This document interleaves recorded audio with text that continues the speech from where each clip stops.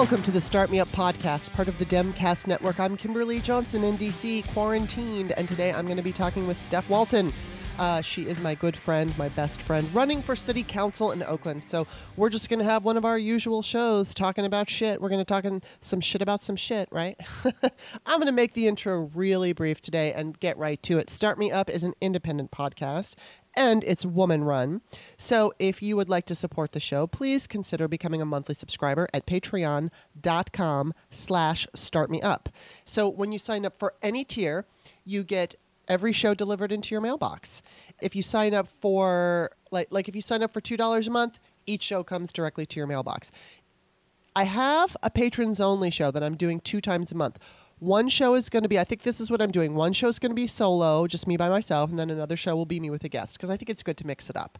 I'm like trying to go along with, what kind of feedback I get, and I know a lot of people like the 2 people talking. So it'll just be me once a month by myself for the most part. It may change. I'm just going to kind of gauge and see what you guys think and how you guys react to each show.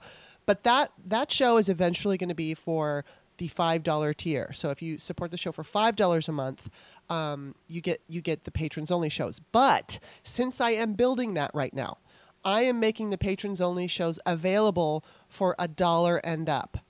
So you sign up for $1, you get all the patrons only shows. But eventually, I'm just going to close that out once I get whatever enough is, and I'm not sure what enough is, but enough people at the $5 tier, because I don't want to put together this whole show for just a few people. Now, I want to say this. Thank you for everybody who's been signing up, because people have been signing up for the $5 tier.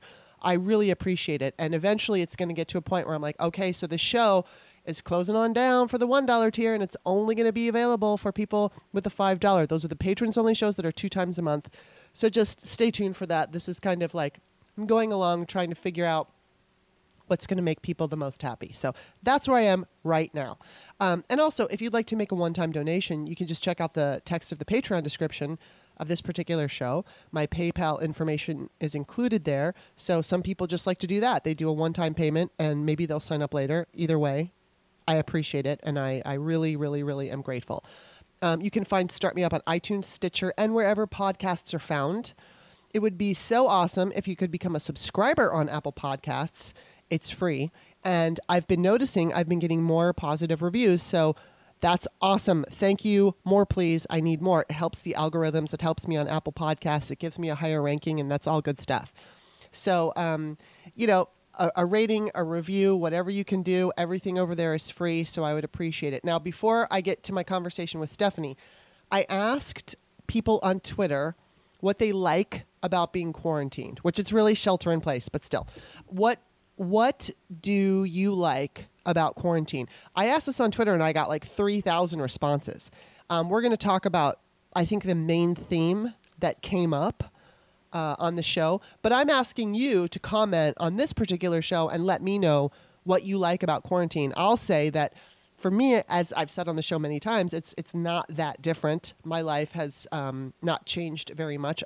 I don't like that I can't see my mom or my dad, but as far as, my personal experience, I mean, I work from home and I'm a homebody anyway, so I kind of like the I don't know, there's something like this feeling like I don't have to do it. Now I don't have to do it. I'm looking forward to when this is all over and I can go shopping again and feel comfortable. But, until then, I'm kind of happy just continuing to do what I do. So, and I'm building my show. So there's that. All right. That's enough of me talking. Please enjoy the conversation between Steph Walton and moi. Welcome, Steph, who is my comfort food co-host. Food being the main word in that sentence that resonates. Oh my God. Yeah, it's funny because I love doing like each and every interview. It's like whatever interview show, I love all my shows, but I always look forward to, like, this week was great because I talked to Sarah on Monday, Sarah Wood, and I'm talking to you today, and it's like, it's just comfort food week for me. It's like comfort co-host week for me. It just feels so easy. Amazing. I mean, I prepare for every show. We need comfort right yes, now. I prepare for every show, but when I prepare for the shows with you guys, it's like easier. I don't have to go watch interviews with you to see what, like if I interview an actor or if I'm like interviewing some kind of political person, I have to do a little bit of research, and I don't have to research you. I just already know. You already know I'm cray cray. Okay, so I want to start today's show with, I asked a question yesterday on Twitter, I'm sorry. And as I said, what is one thing you like about quarantine? And I got over 3,000 answers, so I'm not going to be able to read them all. But yours was funny because you said eating. I like that no matter what. Love eating. Yes, me too. Eating is just divine. Except, although I will say this, I'm not like a happy homemaker.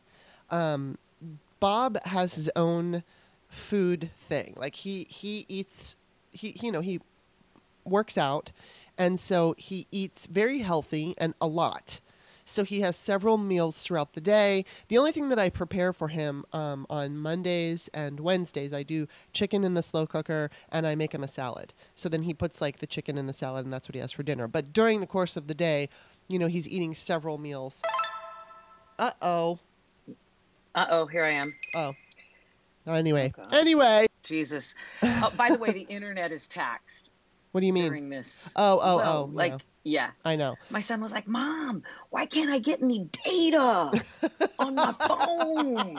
I go, because everybody's trying to get data on. Yeah, I think I'm just gonna. I think we're solid right now. I'm not gonna even edit that part out. Just FYI, everybody who's listening, we are working on this site that we're connected on, and occasionally it just dips out. So if it dips out for a long period of time, I will. But I'm gonna leave that little sounded. Anyway, so I like the sound. Anyway, please continue. Going back to Bob. As you were. As I was. So Bob has his meals and everything, and then so Saturdays are usually the day that I prepare something for us to eat for dinner.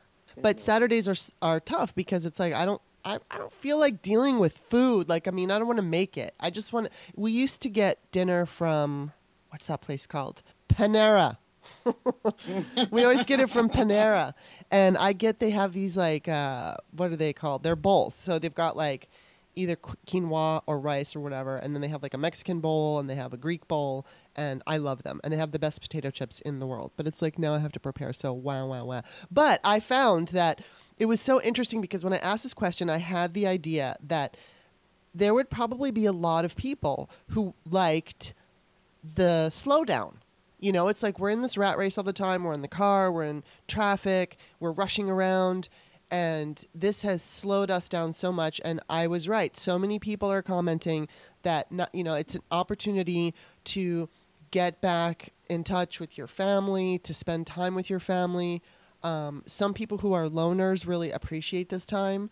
The ones who I feel most sad for are the people who are, like loners who don't like being alone. But my dad pointed out to me last night, he's like, can you imagine being a single mother and a nurse right now, or a doctor? Like, oh my God, that would be so fucking scary. And then, of course, there are the women and children who are with an abuser. Maybe they had a plan of getting out prior to this COVID thing, but now they're stuck. I mean, everybody has their story. But the domestic violence has risen during this time. Right. And so, I was thinking about that. And you're trapped with that person. Yeah. And I mean, it's like at least during normal times, usually that person's at work. Maybe you're at work. The kids are at school. Now everybody's home. And, it's like really, I can't imagine what kind of hell that would be. I mean, I can, but I'm fortunate that I don't have to worry about it in my own life. But people, it's just reading the answers are so much fun. People are talking about, especially I think mostly people are saying it's family time, spending time with their animals, no more school shootings. Steve Marmel said clear skies. Somebody, who is this? Steph Rocky said, who's a follower, said more time with regular and foster kitties. Oh my God. And he has two pictures, has a picture of these two little black foster kittens, and they're so cute. So it's like, I'm just wondering, like, if this time is going to make people want more of this. Like, when everybody has to go back to work, we keep having these technical difficulties, and it's just annoying, but whatever. So, I mean, I forgot what I was saying. You were talking about, you were talking about the things that people like, and you started saying, oh yeah, we're all going to get no used school to this. shooting, and then we got to go back to work. And so and how that's do we go be back hard. to work? That's going to be hard for what people. What does it mean? Think about this. What does it mean for all of the commercial office space? Yeah. That people are paying huge money for, when business has gone on. I mean, it's, businesses need a physical space, but do they need that much physical space? I'm wondering, like, what happens with the law firm that had 10,000 square feet in an office building that they're paying, $60,000 a month for in San Francisco, but they could really get by with 2,000. Yeah. And, as long as they've got a conference room and a couple of closed door meeting spaces, that would work. What does that mean? Does that mean that now we're going to have to repurpose that commercial space and it can become residences? Right. Like in a place like Oakland, where housing there is a crisis. There isn't enough of it. There isn't enough affordable and low income housing. And that feeds this homelessness crisis that we are in here. We have 4,500 homeless people in the city of Oakland. We're failing.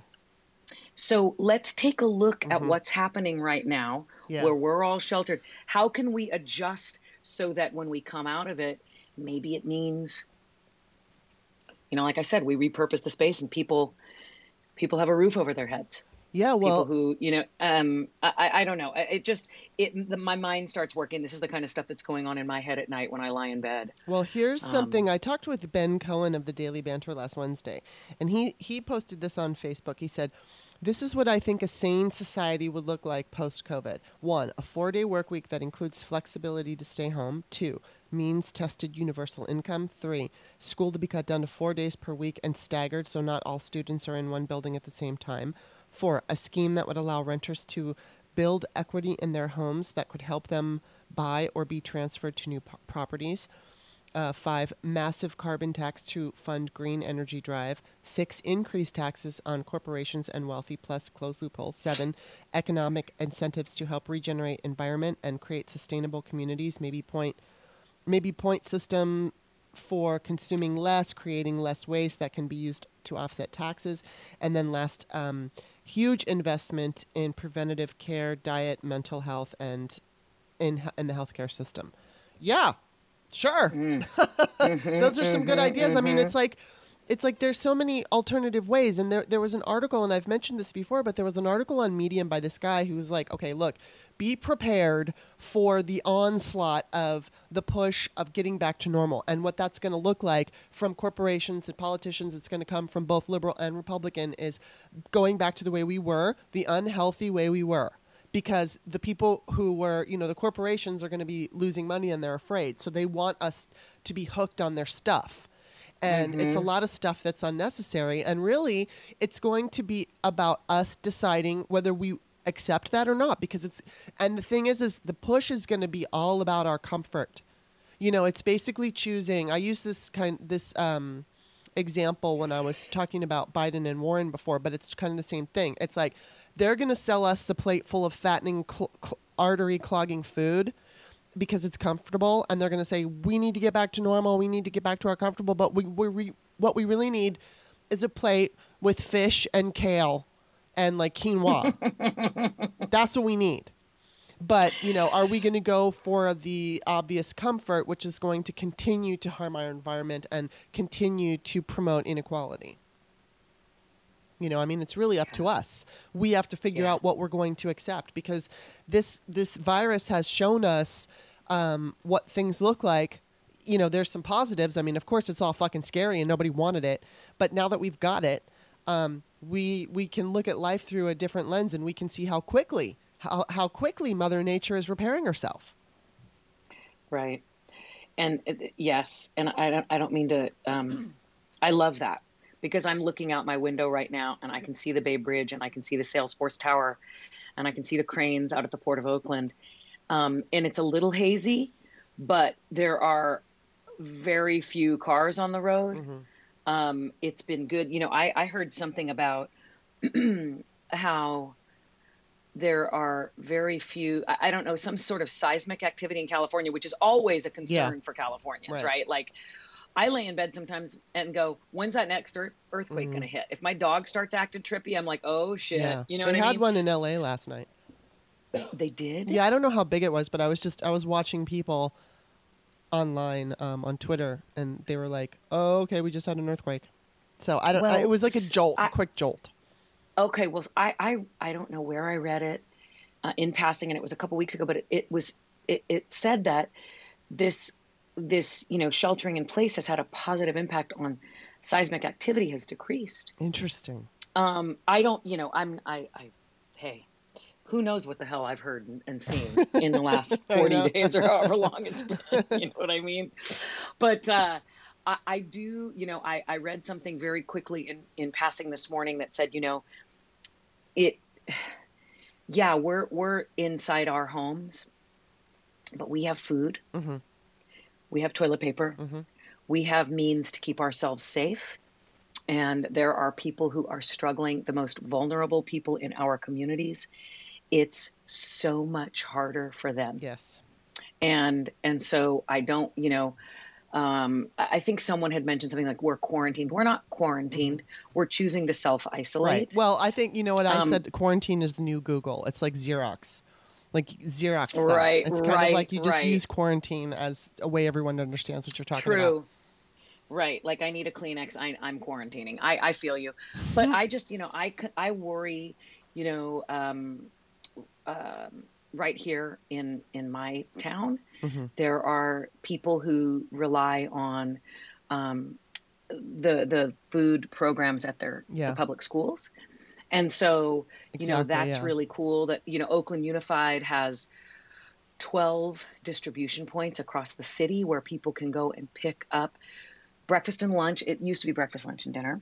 When the kids go to school, it's breakfast, lunch, and dinner. But during this period, it's Yeah. breakfast and lunch every day of the week. Yeah. You go Mondays and Thursdays. You pick up. You tell them how many kids you have, and then the Alameda County Food Bank is also doing bags full of staples, Yeah. and the pickings are kind of slim right now. Like Yeah. it started off a few weeks ago. They were putting like beef stew that looked really freaking delicious, fresh veggies, fresh fruits, canned veggies, canned fruits, pasta, oats, peanut butter, Yeah. milk.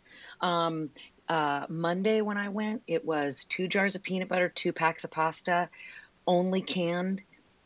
Tomato sauce for the pasta, and some canned veggies. That's it. Nothing. So it's dwindling because Yeah. the need is so great. There's a group, and I'm just giving people. I just want to put it out there because Yeah. I think it should be on our radar. The food banks need anything we got. Yeah. Anything, like I mean literally like a $5 donation, go, because the pickings are so slim. Yeah. And folks who rely on this stuff, this is all they have in many cases. But one of the it's also it's pretty amazing. Like they've got diapers now for kids. They have cat and dog food, okay, because these people are thinking. Yeah. And they're giving, and it's all Right. coming from a place of like, what Right, do yeah. people need right now? And they're not turning anybody away. I have been there where the food has run out, Yeah. Wow. which is a heartbreaker. Yes. But there are, look around. I mean, I'm here in California and in Oakland, there are cool organizations like the Alameda County Food Bank, right? They need your money. Yeah. You could Google it, okay, Yeah. and find out where can I donate? Because right now it's money that they want. Yeah. There's this super cool organization, a nonprofit called Spectrum Community Services, for anybody that's listening here. And I'm not trying to, I'm not trying to make an ad out of this or bogart the conversation, but this is what we're talking about. Yeah. This is where the greatest need is. And it just takes sometimes spreading the word, right? Yeah. So Spectrum, they focus on feeding seniors. In Alameda County and in Oakland, there are a ton of places where, senior living centers, senior centers where people would go to congregate, hang out, play cards, have meals. They can't do that anymore because you can't get 8 to a table.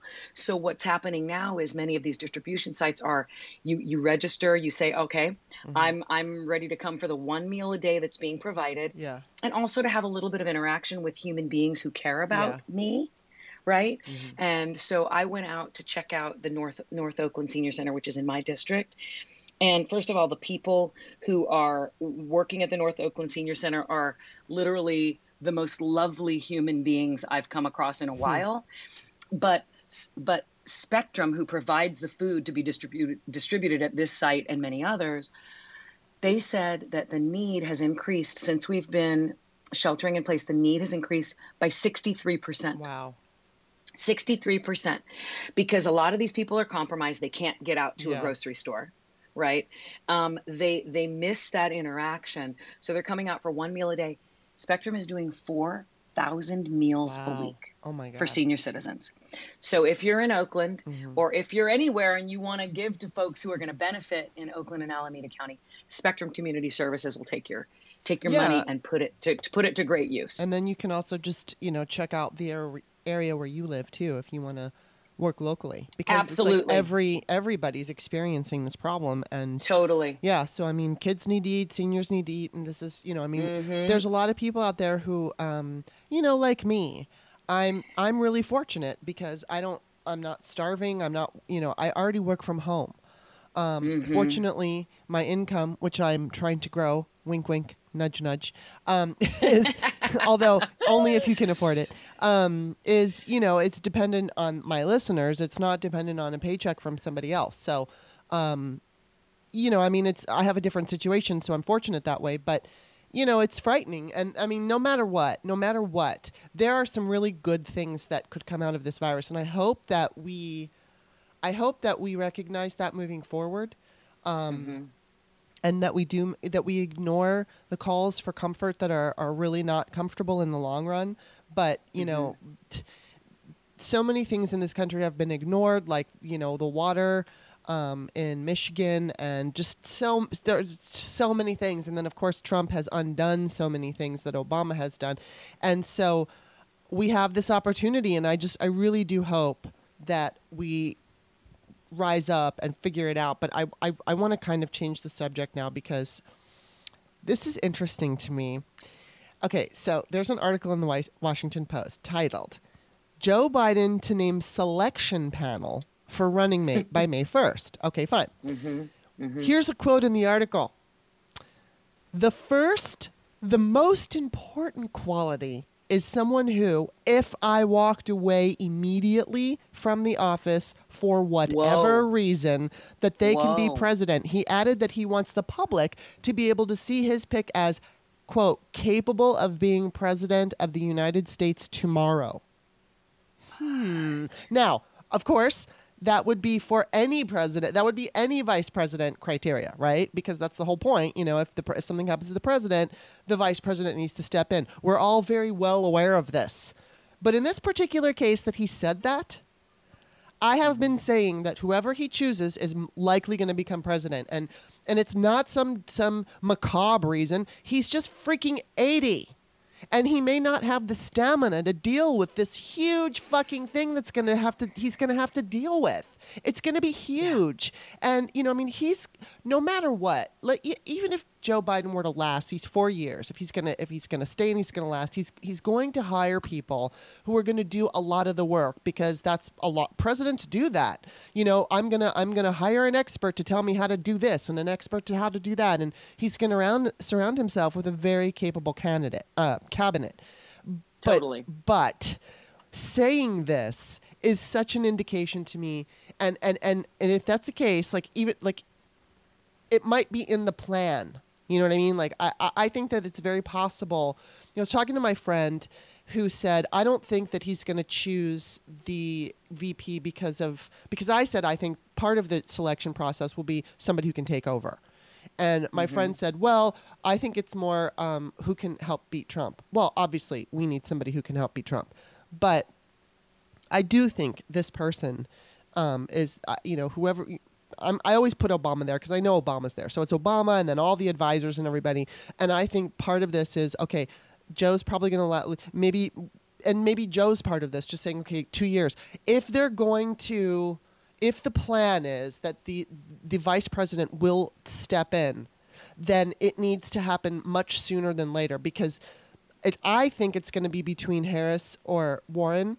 Sarah Wood made a really strong point for Stacey Abrams. So either way, whoever it is, what was I going to say? I think that no matter what, now I'm forgetting my point, and I hate that because I went off into a tangent. But I just think that, I think it's kind of like they know. I think they know that Biden will. I know what I was going to say, is that no matter what woman steps into this position, she's going to have a huge uphill battle in 2024 because she's a woman. If she's a woman of color, it's even harder. So we need that woman, that capable woman, and I trust, whether it's Abrams, Harris, or Warren, I believe that they are all kick-ass and capable and would do a phenomenal job. They need the time to show the American voters, because if American voters are still really afraid of voting for a woman and then add some color in their skin, it makes them even more afraid. So, unfortunately. But if we have an opportunity to see whoever it is in there doing a really, really strong job, maybe some of that fear will go away and they'll be like, wow, she's really fucking great. I feel very confident voting for her. So that's what I think. I mean, and it's like, we've talked, so much of my show has talked about who possibly it could be. But then I just want to add my little pet peeve, because it fucking drives me crazy. Every time you post about, everybody has their favorite. Of course, everyone has their favorite. But it's like, that's just your favorite, and then it's going to be who it's going to be, because the decision making is not just based on your, somebody's personal, I really like Elizabeth Warren, or I really like Kamala Harris. It's not based on that. It's based on a number of factors, including internal polling that they're aware of and we're not.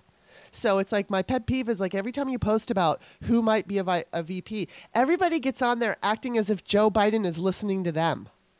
It's like they get so like, no, it can't be Stacey Harris or Stacey Abrams because this, and no, it can't be Elizabeth Warren. It's like, you know what? You can have your opinion, but give me a fucking break. They go, no, not her, and it's like, it's gonna be who it's gonna fucking be. Get over it. And get excited. You know what? I don't care who it is. I will jump It's not going to be Amy Klobuchar. I know it, because she's too close. She's not exciting, and she's too close. Well, so you said I don't care who it is because Amy Klobuchar is out of the discussion. Yeah, I mean, I like I'd Amy be fine Klobuchar, with but her. We need her in the Senate. Yeah, and I'd be fine with her. If it were her, I would still be happy. But I just don't think it's going to be her, because in a strategic point of view, she's not bringing anything new. He's already they are very similar politically. So, Midwest, he's got the Midwest. He's going to get the Midwest Democrats. So it's like, I think it's going to be between Abrams, Harris, and Warren. I really think it's between Harris and Warren, because they ran for president and because they've been, Abrams does have experience, as Sarah Wood pointed out. My first pick is Warren, but whatever. I don't care. I'm not like pushing anybody on any, it's like, I'm not pushing Warren on anybody because she's my pick. It's like, that's mine. And then people want to go, no, we need her in the Senate. Well, of course we need her in the Senate. But you know what? Joe Biden and his advisors are going to be figuring out what they're going to do. They're looking again at internal polling that we cannot see. And so whatever decision they're going to make, I think we all just need to. I saw somebody on my Facebook page say never Harris. And it's like, well, if you're not going to vote for Joe Biden if he chooses Harris, let's not be Facebook friends. Because I don't need this shit in my life, Never Harris. Who are these folks? Let me ask you something, because you're smarter than me. No, I'm not. About this sort of stuff. Yeah, I think you might be more aware of this than I am. What happens if he picks Warren, or they pick Warren? The selection committee picks Warren, and then she has to vacate her Senate seat, and she lives in a state and governs in a state that has a Republican governor. Do you know if Massachusetts has? They have special elections. They would hold. I think they do. Yeah, and I think that it's a certain period of time. So, but I think part of this would be, clearly they're going to be looking at internal polling when it comes to what kind of grip they may have on the Senate. So if they're feeling really confident about winning the Senate and getting power back, then they might say, all right, if Warren was their, first choice, and they're going to look at that, then they would say, all right, can we afford to lose her? And, Right. and they'll decide it from there. I mean, obviously it would be easier with Kamala Harris because she's in a blue state, or she's got Right. a blue governor. So, and that's something that's really needs to be considered. But each woman brings their own vulnerabilities and baggage, and each woman brings her own strength. So I think Isn't that it there's funny that like we're, and this is not to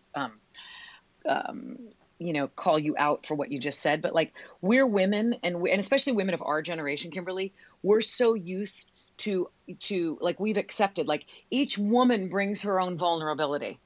right. Well, but I would say that about a man. No one ever says that shit. But I about would men. say that No about one a ever- man. I would say that about a man in the case of this, like in this context. If you're going to be looking at a VP, because you're looking at a strategic point of view. So each Right. person who you're looking at is going to have their own set of vulnerabilities and their own set of strengths. And so that it's just basically about weighing them. So I get your point, because women are always pointed out for their vulnerabilities. But like I said, in this particular case, though, if we were talking about all men, and we were okay with that, and we weren't like recognizing that no women were involved. If we were, like in past elections before women really started coming into play, then I think I would feel the same way, because it's like, all right, who can we afford? Who can we afford to keep? Who can we afford to, or lose the Senate seat? And each person, I look at Tim Kaine. He threw everybody for a loop. I was disappointed when Hillary Clinton first chose him. Because he wasn't exciting. He wasn't somebody that got Right. the base excited. But when you read his resume, he was extremely impressive. And Super impressive. Yeah, and as much as I, would like to see pro-choice Democrats that are personally pro-choice, he was personally pro-life, but then he was voting for pro-choice. And I can't ask for more than that from somebody who doesn't believe in abortion. If you understand that it's not your choice to make, then I think that's completely representative of the whole abortion debate. It's like, do what you're going to do privately. Don't tell me what to do. So I actually Right. respect anybody, if they're personally against abortion, if they recognize that that is not, my choice is my choice, and they shouldn't have a decision on that. I really do respect that. But yeah, so I mean, I don't know. It'll be, I don't know what this selection panel is even going to mean. But it'll be interesting, and I can't wait to see what this is going to be all about. Like, what is the selection panel? I didn't read the whole article. I got like to the second paragraph where Biden said the most important quality is someone who, if I walked away, would, for whatever reason. Yeah. I stopped reading it there, and I went, holy shit. Yeah, baby. He's planning on leaving. I really think that. And, as sad as it is, I was talking to Feminist Next Door a while back, and, hopefully she's going to be on the show on next Wednesday, but we'll see. I know that sometimes her schedule gets crazy, but she was like, it shouldn't have to be that a man, pulls a woman in. It should be just that the woman should be able to go in on her own. And she's absolutely right. It should be, but we're living in a fucking patriarchal country with a lot of sexism. And, it's like, as much as I would prefer a woman to stand on her own and make it on her own, if we get a woman president because Joe steps down, I'll take it. It's not the preferred way to do it. I'd rather one of those women got the nomination and then beat Trump. But we're not living in that world right now. So what is it going to take to get to that world? If it's going to take a white man to like hold her hand up there and then go, here you go, I'll take it, because what it's going to mean is it's going to mean we have a woman president, and I'll fucking take it. And then hopefully that woman will show us how fucking badass she is. And everybody will go, oh, we should have done this a long time ago. Well, anybody that's not, anybody who can't acknowledge how effective women leaders I are, know. take a look around the world Yeah. at the countries who Angela are Merkel. handling this. Angela Merkel, and forgive me, I can't remember all of their names, but let me cite the countries: Iceland, Norway, Yes. New Zealand, Germany. The list goes on and Yeah. on and on. And these are the countries where they're handling this pandemic better than anywhere Yes. else. Yes. Yeah. I mean, Okay. the women are kicking ass. And it's clear. And so, but it still has not translated into women leaders. And then we've got a huge part of the country that has been brainwashed by Fox News and Talk Radio. And they think that, I mean, I think that they would be, I think their tune would change if it were Nikki Haley or some woman running. I think that they would be excited to vote for that kind of a woman. But when it comes to a Democratic woman leading this country, we are not there yet as far as acceptance, because look what happened. I mean, look what happened in the primary. All of the women, with the exception of Tulsi, who had to drop out, were more, I'm not going to say more qualified. They weren't more qualified than Joe Biden, but they were just as capable, if not more. And so, we're just, it's like telling a teenager don't have sex, or let me rephrase that. It's like saying teenagers shouldn't have sex. They're going to have sex.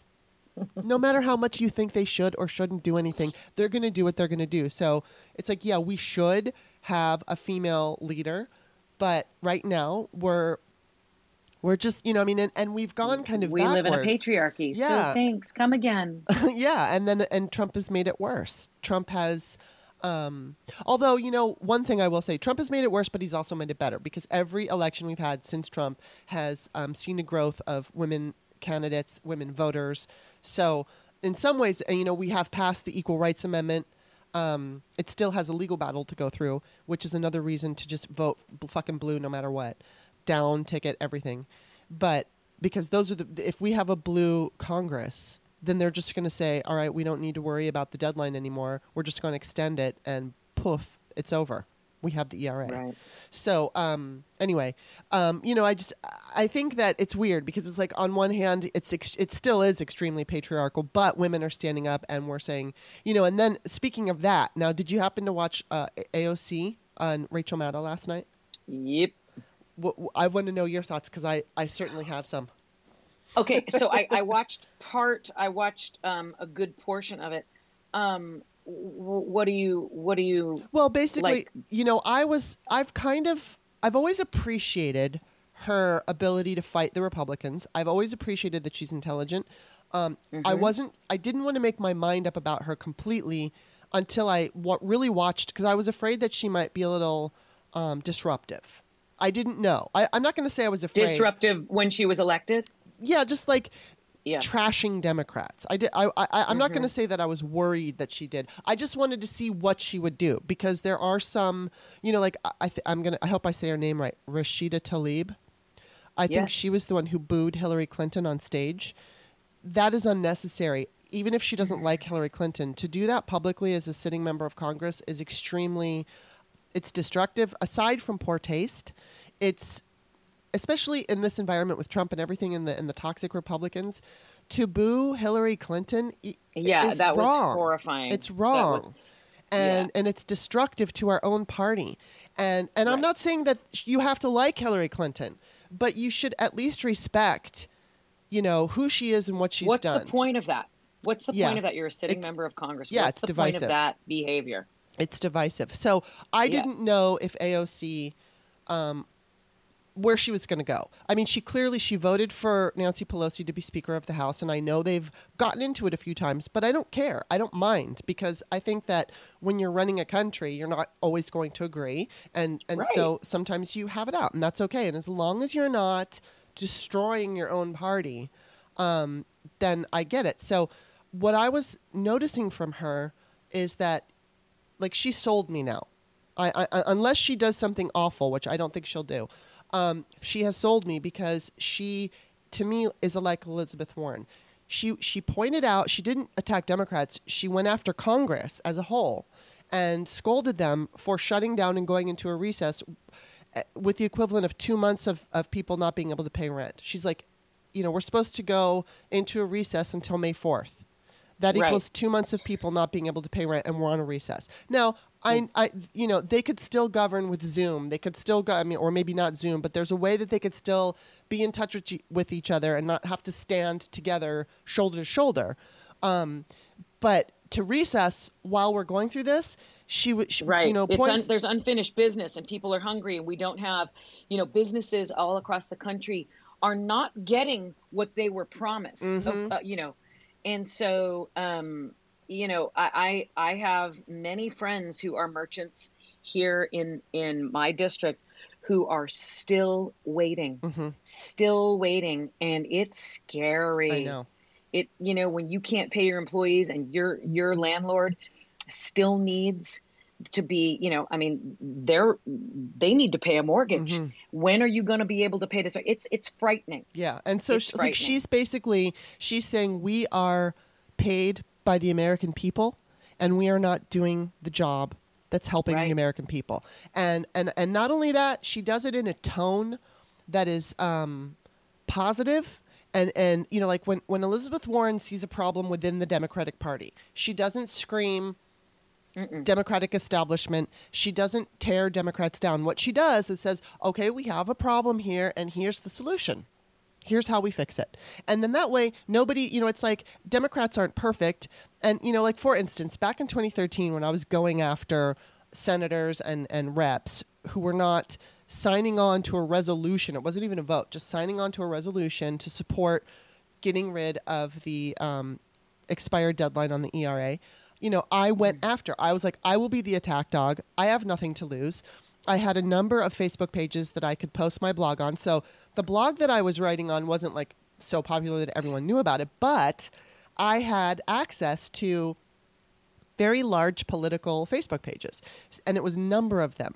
So what I would do is like I would send a email to the chief of staff, and I would be like, all right, here's what, I'd like to know what Senator X opinion is. Like, are they going to sign the resolution? If they're not, would you please give me a statement, because I'm going to be writing a blog that's going to go on all these pages, and I would list each page the count of likes. And and it was definitely a threat, but it was a threat to let them to be of transparency. It's like, we want to see, you're a fucking Democrat. You should be supporting the ERA no matter what. It's a no-brainer. You should fucking support it. It's not even a fucking vote. And so, and it made me feel sick to do it. I hated doing it. And I went after Mark Warner in Virginia. And, I fully went there because we got a pat on the ass by the chief of staff. And I sent them the blog post that I was planning on posting. And I compared him to a disappointing like relationship or something. I don't know what I did, but it's like, imagine you met this guy and you thought he was going to be so great, and then he just turned out to be this big fucking dud. And I really went off on him. I mean, didn't rip him up complete new one, but I totally shamed the fuck out of him. And it only took a few hours for his office to get a hold of one of the ERA ladies who called me, and they're like, okay, he's considering it. And so I put an update, and it's like, okay, Mark Warner is considering it. He's considering it. Women are equal. And then he finally did. He finally said, I will vote for it. Or I'm sorry, I will sign. And it was like, Jesus Christ, Good. just to sign. But it was like, it and then there was some fucking asshole in Illinois. Can't remember his name. He just didn't even care. He never answered me. His chief of staff ignored me. I wrote articles about him. A Democrat? Yeah, he was a Democrat. And I wrote articles about him. He just didn't care. And then, interestingly, I knew this woman who was working on the ERA in Illinois. His name was Brad something. And so she was able to get him to sign on because she had some kind of, like, she could get him into a dinner that he wanted to be, some kind of dinner, some kind of fundraiser, whatever it was. So he wanted something, and she's like, okay, well, if you want this, you got to sign on to that's why he did it. He didn't do it because he believes women should be recognized in the Constitution. He did it Nice. because, but the thing is that was 2013. And I went after whoever was not supporting it. And in 2014, I stopped because it was an election year.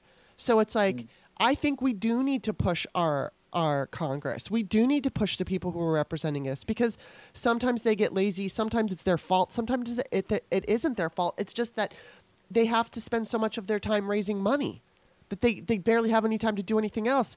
And that needs to change. That's not their fault. That's the system that they are in. And we have to push. yeah, so I We mean, have to, of so course. I like that AOC pushes. That doesn't bother Yes. me. But it's how does she push? If you boo an established, a Democratic establishment person, no, that's not how you do it. You don't boo them. You can point out why you think that they're not helping, but you don't, boo them, and you always offer a solution. Always. And that's what AOC is doing. That's what Elizabeth Warren does.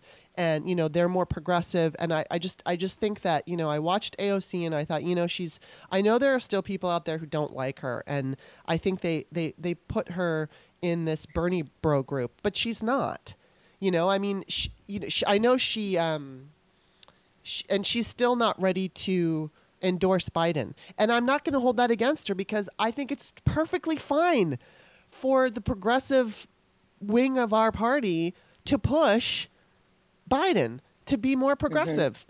There's I don't have a problem with that at all because I would love to see more progressive policies. And they're not going to get their way. It's going to result in some kind of a compromise. But I think that's how we keep getting progress. We just keep pushing and pushing, and it will be incremental. But the alternative is Trump. So yes, I mean, we've said some crazy things in the past, but it's like, oh, a flaming bag of hair or Trump. I'm sorry, like that's it. I don't have to waste a moment of my time making a decision. I know. Like that's a foregone conclusion. Yeah, and if we can push Biden to be more progressive and to take out, to get the $15 an hour or to pay, take care of even a certain amount of school loan debt, or lowering the age for Medicare for all, or Medicare for all, it's not for all, but you know what I mean, lowering the whatever it is. It may not be like what you want, but it's something. It's something in that direction, and he's already taken on a couple of he's already taken on at least one of Warren's and at least one of Bernie's. So I believe there will be more, and I know they're listening. And they understand that that this country, the young people of this country, even though they hadn't shown up to vote in the primary, that they are our future, and now young people are never going to forget this experience with COVID. They will never, ever forget it. This will be like a defining kind of thing in our lives, especially young people, because moving forward, they're always going to remember, wow, look what happened. And we need to be able, hopefully they'll say, we'll need to be able to prevent this and put, security blankets in place, or any kind of security in place, so that if we have another pandemic or whatever it is, because, this isn't just about the pandemic. We're going to be moving into hurricane season and tornado season and fire season. What are we going to happen? What's going to happen when, just as the bug starts to ramp up again, we've got the fires in California. Oh my God. I mean, and it's going to. Nobody wants to think about this, but it's our reality. I mean, it's going to happen. We're going to have a hurricane. Hopefully it won't be as destructive as the last time or whatever, but it's going to happen because it happens every fucking year. So, we can't afford this shit. We need to take precautions. We need to get ahead of all of this. And so, obviously Joe Biden is kind of like the old school Democrat, but I do believe that he understands what's on the table. I think he understands. And I do too. And you know what makes me really happy? You know who Simone Sanders is, or yes. Yes. I mean, come on. Like if that's who he has advising him, right? Like I'm feeling so good when she's just smart. She gets it. She's young. She understands how I believe young people think she's a woman of color. Like she just brings so much goodness to the party, to the Biden party. Like it just, I love that is who he selected to help advise him. I think we have a lot to be, as much as it was disappointing that this race came down to the two oldest white men in the race, I think it's still the way things are going. Even though it's scary and awful, and Trump is like threatening to shoot down fucking boats. Did you hear that? Yes, I did. He's such a jerk. Let me see if I can When find. yes, continue your thought, but then I want to say something else. Well, I was just going to say, I think that we have some promising things, but what were you going to say? And all this shit, we have some promising things. Mm-hmm. No, what were you going to say? I look around. I mean, I look around. What am I? Who am I? I'm like, as I look around. No, I try. I know that the days that I choose not to watch or look at Uh-huh. his propaganda conferences, Which I never do. I'm better off. Yeah. But I also am a big fan of Twitter, so I get my little snippets. And what I do look for are the women who call him out, Yeah. and like Yamiche Alcindor, Yes. and Paula Reed, Mm-hmm. and there's another woman she's a CBS. I just started following her, Weijia. I'm gonna pronounce it. Okay, here Weijia Chang. When she sat in there 2 days ago and called him out for doing nothing. Yes. So great. In February and March. And he told her to lower her voice and to relax. Mm-hmm. And she talked over him. She got her point across over, she shut him down. Yeah. That's the kind of stuff that fuels my fire, because he doesn't know what to do with that. Yeah. That knocks him, that brings him to his knees. You know what I mean? Mm-hmm. When he's got a smart woman who is battling him with facts, that's glorious. Like, that to me is the most exciting shit I could possibly see. Yeah. But the other thing, I don't think people are really calling him out on is, I think he's under the influence of something. And I don't, Yeah. Look at him, listen to him speak. Mm-hmm. I've been in recovery for 20 years. Look at his dilated pupils. Mm-hmm. Like, I'm sorry, but why does no one bring that up? Yeah. How is this? And I guess, you know what? Sorry, Republicans are in charge, so I know why no one's bringing it up. And I honestly believe that, you look around in some of these red states and these people who are saying, my body, my choice, give me liberty or give me death. It's more like give me liberty and then give me death. But I don't even think that's going to be enough to have them change their mind about whether or not they're going to support him. Mm-hmm. I just don't. I think that's the extreme. And is there any,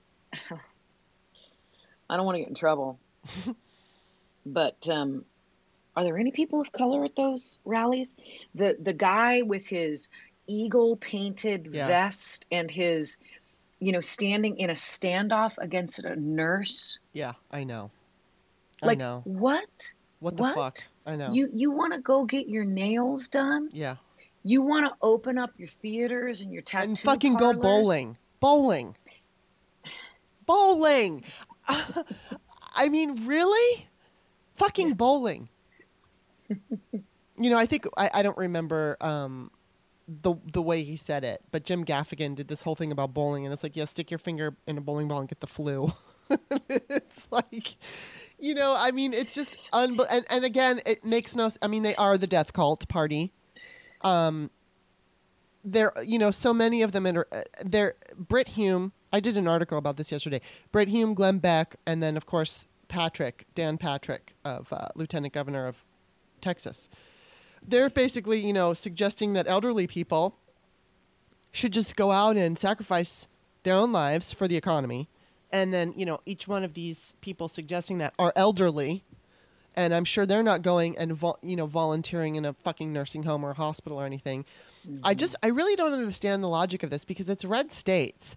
I mean, I get their logic, because their logic is basically money. It's the bottom line. They think that if they can get the economy back before...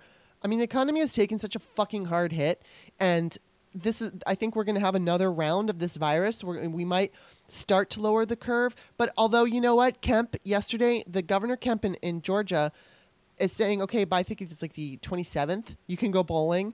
But their cases of coronavirus are going up now. So it's like, I don't even know what it's going to happen. And they think that, okay, opening the economy up is going to it's going to help Trump. That's what they think. And what's really going to happen is a lot of their constituents are going to get sick and die. And I mean, it's not just about dying, because only a certain portion of the public will die. But there was an article about some actor, or I don't know, somebody in show business who was in his 40s and he fucking lost his leg because of complications. The Broadway guy. Yes, of complications having to do with coronavirus. And then there's also the fact that you can have really bad, lasting, permanent lung damage. So it's not just like it's not the extreme of you get it mild or you die. It's like there's all these unknowns, and then it comes back. Right now, Japan is getting a resurgence.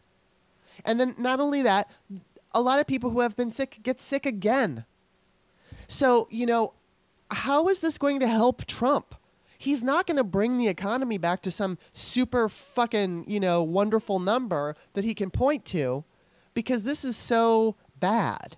This is bad. And I mean, restaurants are affected, and so many businesses are affected, and people are out of work, and there's no fucking way. I don't see how this helps him in any way at all. But then what he's going to do, I think what he's going to do is he's going to point to the Democratic governors who told everybody to stay home when the Republican governors were putting everybody out and saying, go ahead and go out. He's going to point to the Democratic governors and say, look what happened there. Their economies are worse, or whatever. He's going to look for whatever negatives for basically saving lives. Well, it to me is, we hear about the stories of the guy, and I wish I could remember his name, but he was a Broadway actor. His wife is also an actor. They met doing some adorable Broadway show, and he lost his leg. So his career is essentially over because he sings and dances for a living, right? But do you know? Do you follow a guy by the name of Michael Harriot? Yes. He writes for The Root, but he's one of my most favorite Twitter people, because he's brilliant. He is. And he just calls it like he sees it. And he wrote this piece today in The Root. And he says, open the economy is the new white lives matter. Wow. And he gives a lot of facts and figures, give me liberty or give me death. That's a quote, he puts it in quotes, and it says a slave owner. Like, I mean, when you look around, he, as I said, he quotes facts and figures, but disproportionately people of color, black and brown people, are the ones who are being ravaged by the coronavirus. He gives one at, I'm going to try to find it real quick so that I don't make people's eyes glaze over. But the death toll in this country has eclipsed 42,000. Wow. Yeah. Okay. We have 800,000 cases nationally who have tested positive for coronavirus. Yeah. Okay.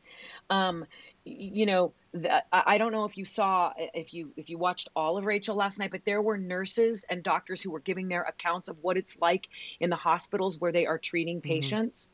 And one woman, I don't know if she was in Long Island or if she was in Manhattan or wherever she was, but a nurse, she goes, I don't know what you're thinking, but if you want to come out, if you want to get back out into the world, like you're going to get sick, and then we don't have capacity to take care of you. Yeah. We don't.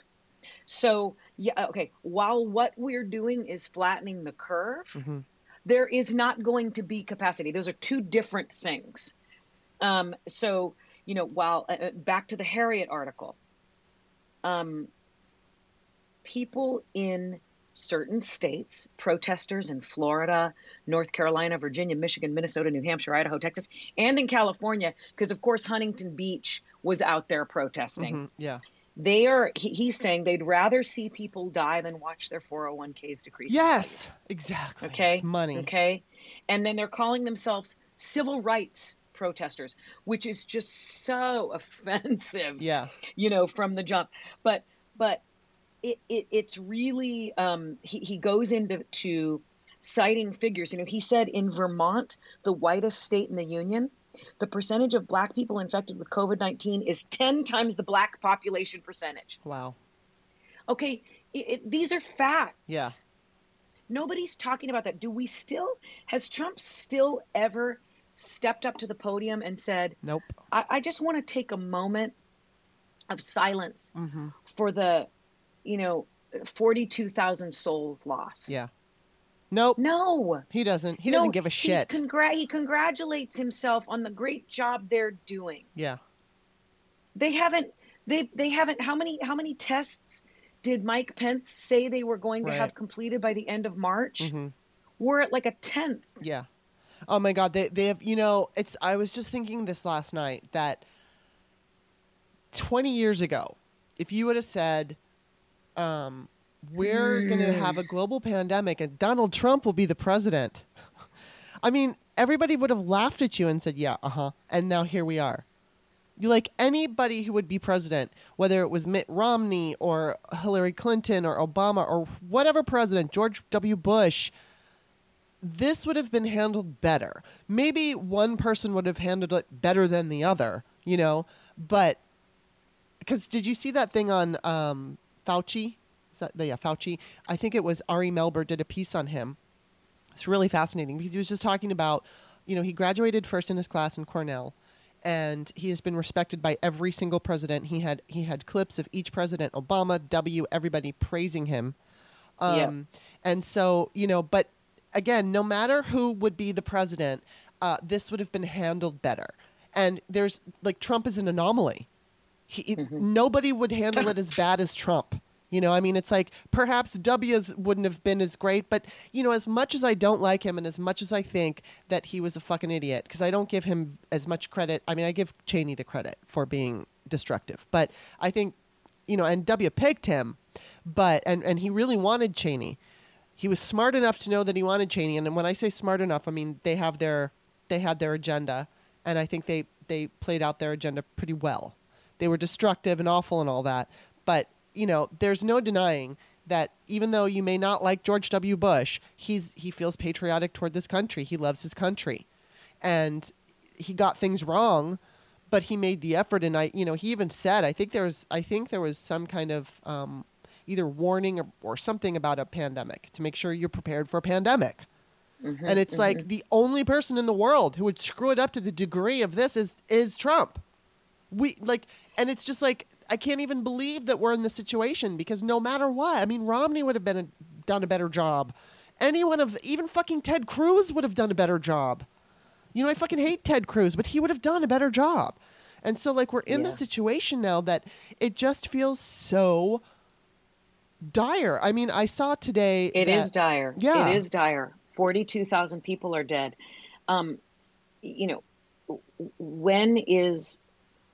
Why is there nobody there who's taking control of the situation? Because the Republicans have all the control. And, it's like David Sirota, who was Bernie Sanders, whatever. I don't know what his official role was, but he was and I think it was Ryan Grimm, who writes for The Intercept, were yelling at Democrats saying you need to do more.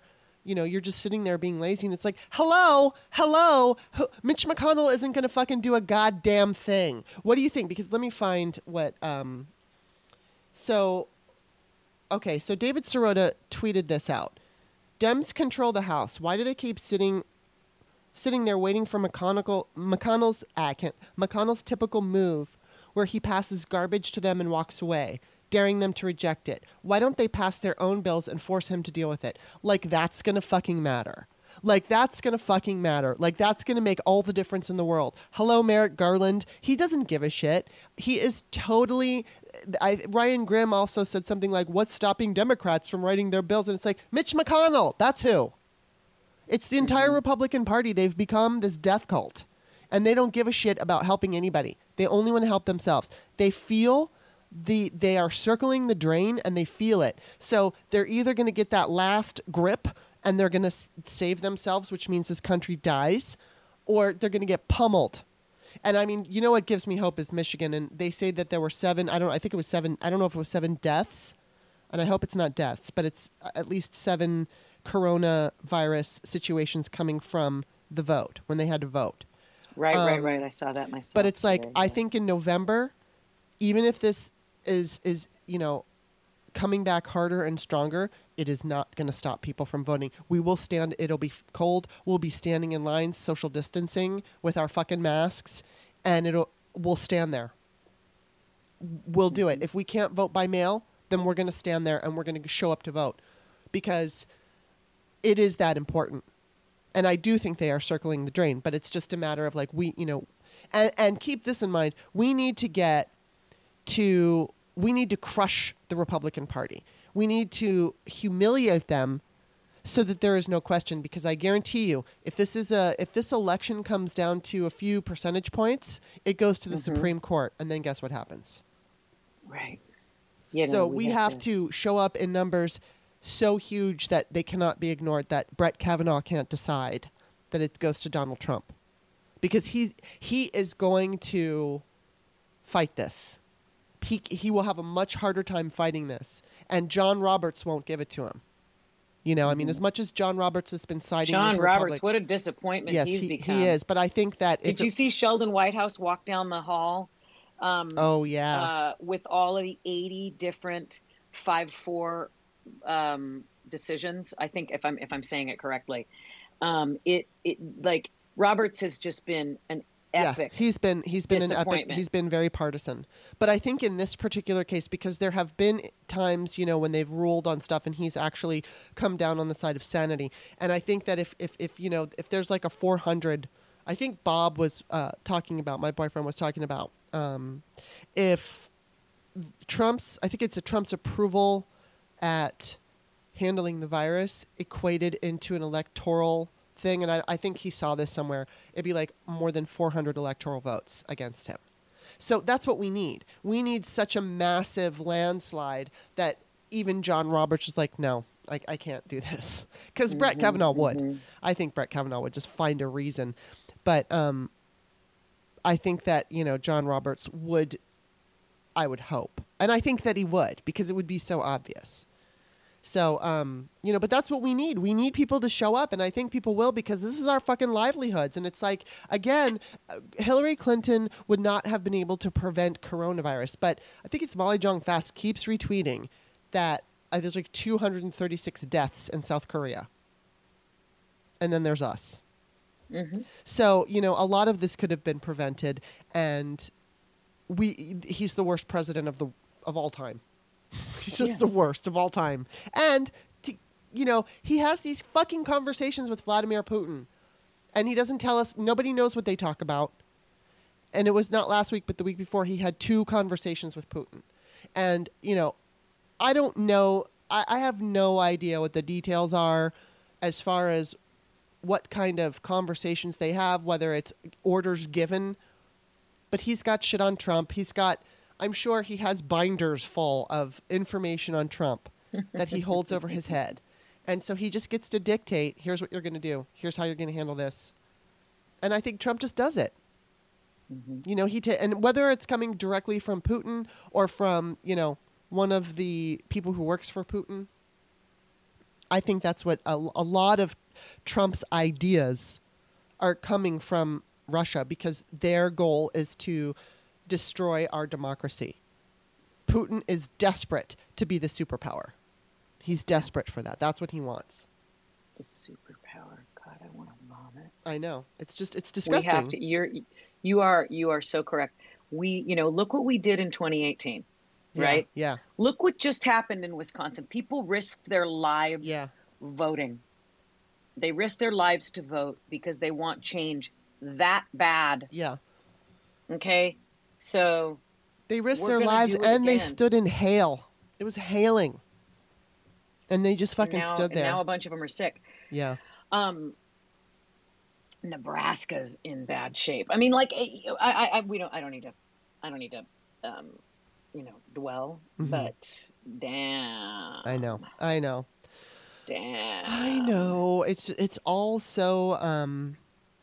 I don't know. It's freakish. And then on top of it, Barr is threatening legal action against the states for keeping people under, and then he says house arrest, which of course we are not under house arrest. He's so vile. He is so vile. Oh my God. He's so awful. I mean, these people have to be stopped. stopped. And you know, and it's us who we're the ones who are going to have to do it. Yep.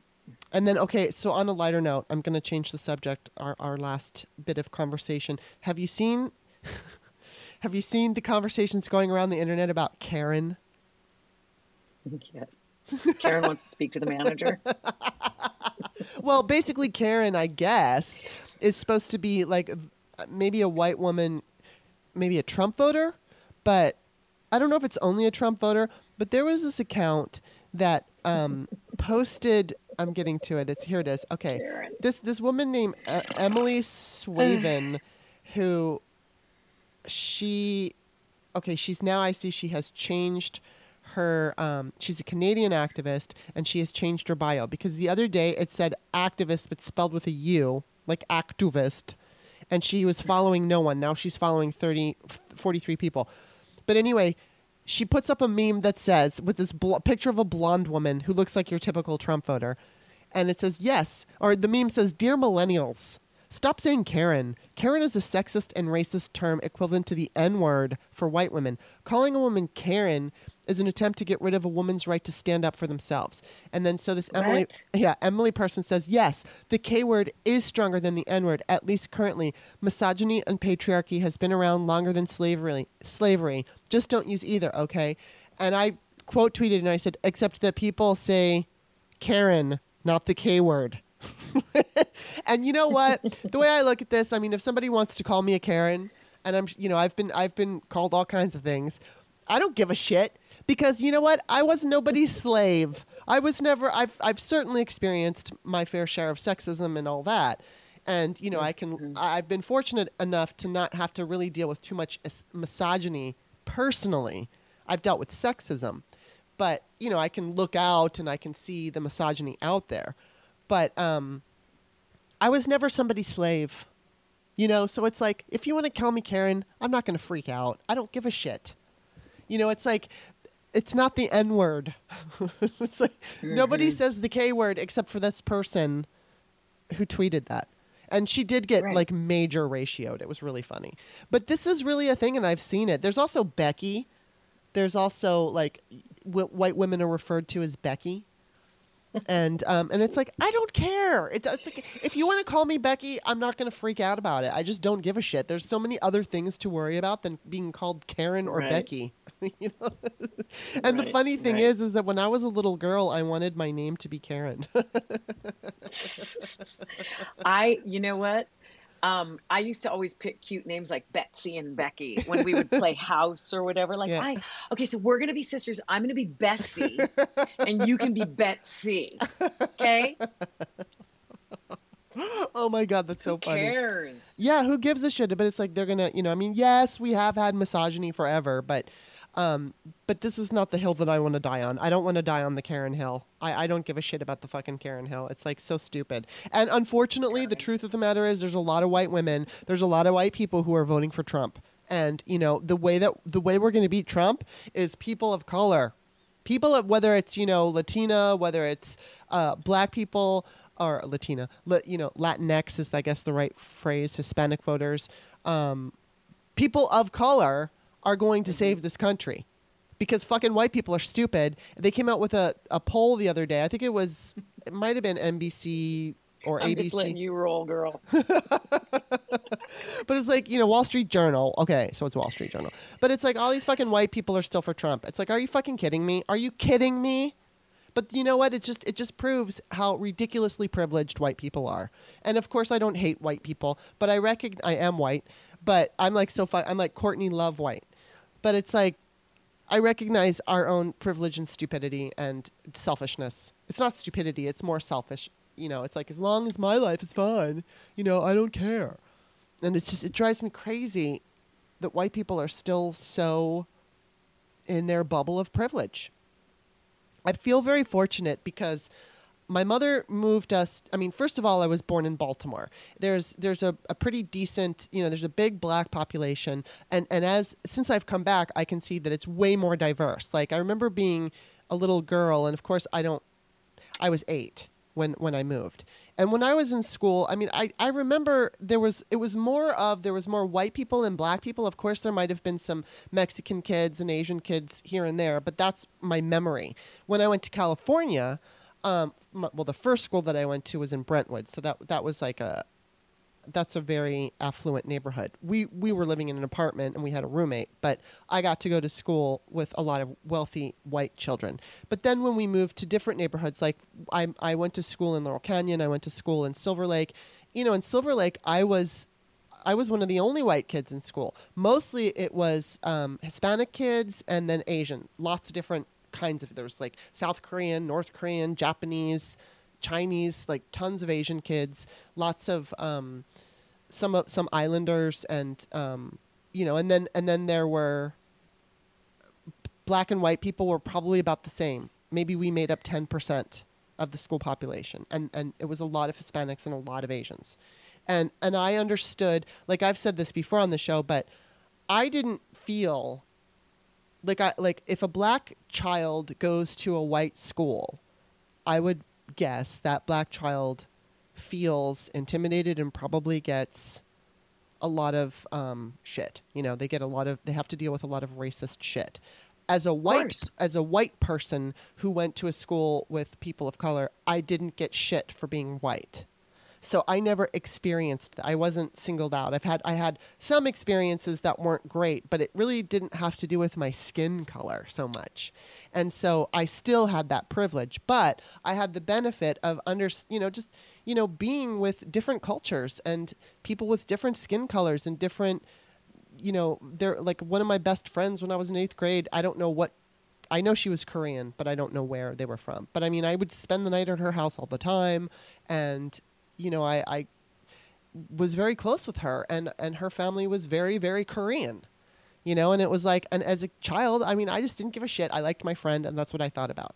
So, I mean, I feel like I've been really fortunate that I had, especially my mom, who is, will absolutely not put up with racism and calls people out to their face, and she's done it in front of me. Of course she does. She's like, there have been people who have said the N-word, and she's like, no, you can't say that around me.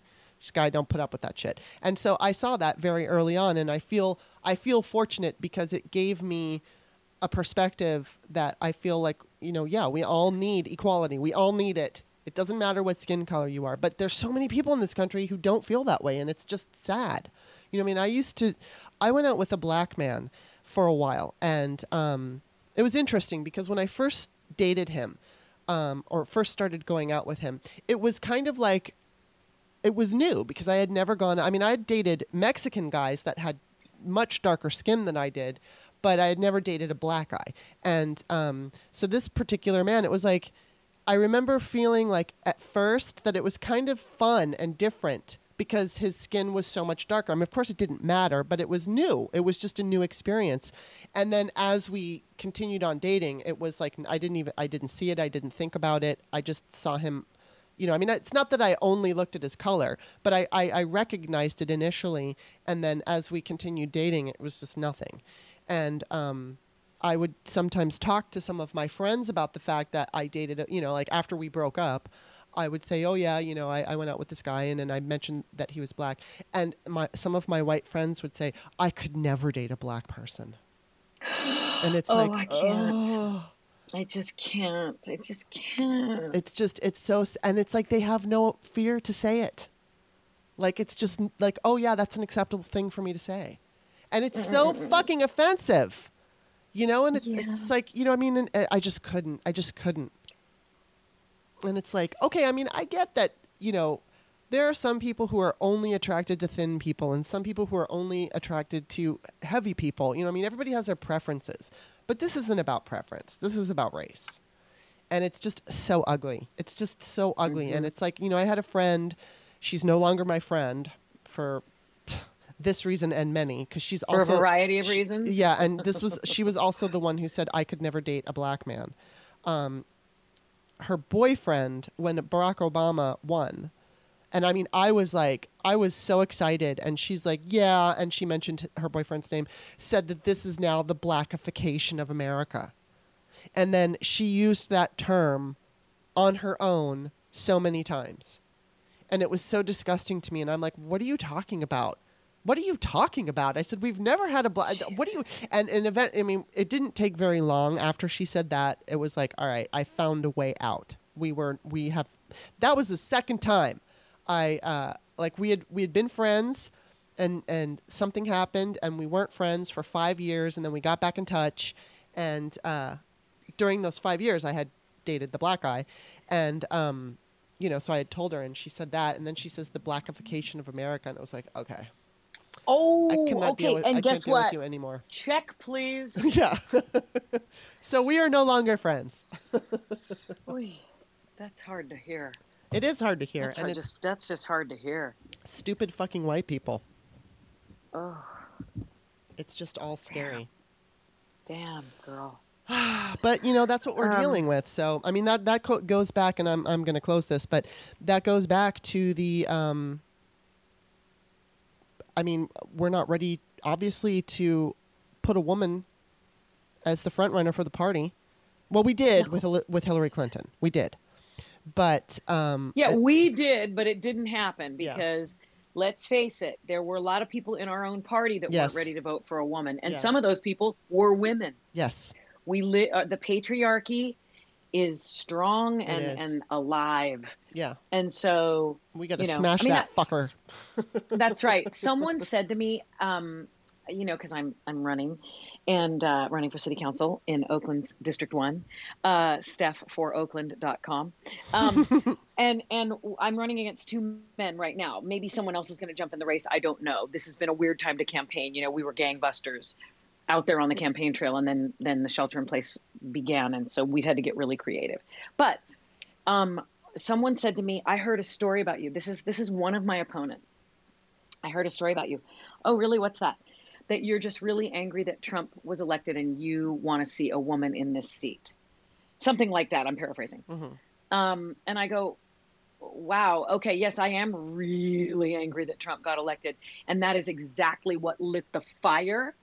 And the day after that presidential election, the day after it was taken from a woman and given to a racist misogynist, I can't state that enough. Yeah. You bet. My husband and I decided that I was going to run for city council in 2020. Literally. Yeah. Like we came to that decision as a couple. This is what we are doing. And this is what is going to happen. Because women, there are so many capable women leaders out there who have been told time and again, wait your turn. Yeah, it's not your time. We're not ready for a woman in this seat. Don't you have kids to take care of? Yeah. Which maybe they never say to men. Maybe you should just run for school board. Mm-hmm. A man said that to me at a house party. Maybe you should just run for school board. Not that school board is a very important position, and there's one per district in Oakland. Yeah, but you're just dismissed. No, I don't want to run for school board. Yeah. I want to run for city council. Enough. Wait a minute. We're not having this conversation, sir. Okay? But so, there are a lot of capable women leaders. There are a lot of women of color who have been told since they were little kids, not you, because of who you are, because of the color of your skin, and because you're a girl. Mm-hmm. Well, you know what? Fuck that noise. Yes. So I'm a grown-up woman of color. Although some people want to take that away from me. I love that too. Those are discussions that I just won't have. Yeah. You're just another white lady, and I'm like, okay. Oh God. It doesn't matter what I am, but I'm just saying when people in my town look to leadership, they need to see themselves looking back at them. Yeah. And I see a lot of kids that look like me and a lot of people that look like me, and we need more of that representation. Mm-hmm. Yes. Okay. Yeah, we absolutely need representation that looks like the fucking country. Whoa! I had to stand up for that tirade. Wow! All right, so here's the deal. You will be joining me either Tuesday or Thursday of next week for a patrons only show. Yes. And not sure which day that's going to be. We're going to decide on that a little later. But for now, why don't you... Now, you are running for city council, and I just want to tell everybody here in Oakland that because of COVID, people like Steph who are running on these down tickets who don't have big national names are having a much harder time campaigning. So you guys know how cool she is. Donate to her campaign. I'm going to include the link on the Patreon description. And even if it's $1, I mean, whatever you can afford. If it's $15, $1, whatever. But of course, you also have to, you also have to support the show. No, but in And this you gotta particular support the case, it's show, about and- yeah. it's about Steph because we want her to get this position. She's going to be great, and donate to her anything I you can am gonna be afford great. because people, we need to pay attention to all of these down ballot tickets who are not able to get the exposure that they would normally get. So we really have to focus on that. And right. then And local government is so important, especially now. I Yes. mean, look what's happening at Exactly. the federal level. Our local leaders, we have to look to our local leaders to be accountable and transparent. And Yeah. here's what's going on. And here's where the resources are. And here's how you can get help. yeah. That's what we need. Local government. I mean, that's like the most direct contact you're going to get. And nobody cares right? more So than you. Make sure right. Nobody cares more than you. Nobody. So and then I you care. changed your Twitter handle. What is it? Yeah, when I opened up my Twitter account, I was doing the Lady Brain show, that TV show and podcast, and so I have an amazing following. I have 1,700 followers, and Yay. I love to engage, and I love it. It was like there's so much that rose out of the resistance, right? So I changed it though because my name is Stephanie Dominguez Walton, and I've got a little political account called Steph for Oakland. Mm-hmm. But I changed my Twitter handle yesterday to be Steph D Walton, and I Yay. would love it if you would follow me there. And I'm going to post on the campaign. I'm going to post on things that matter to me.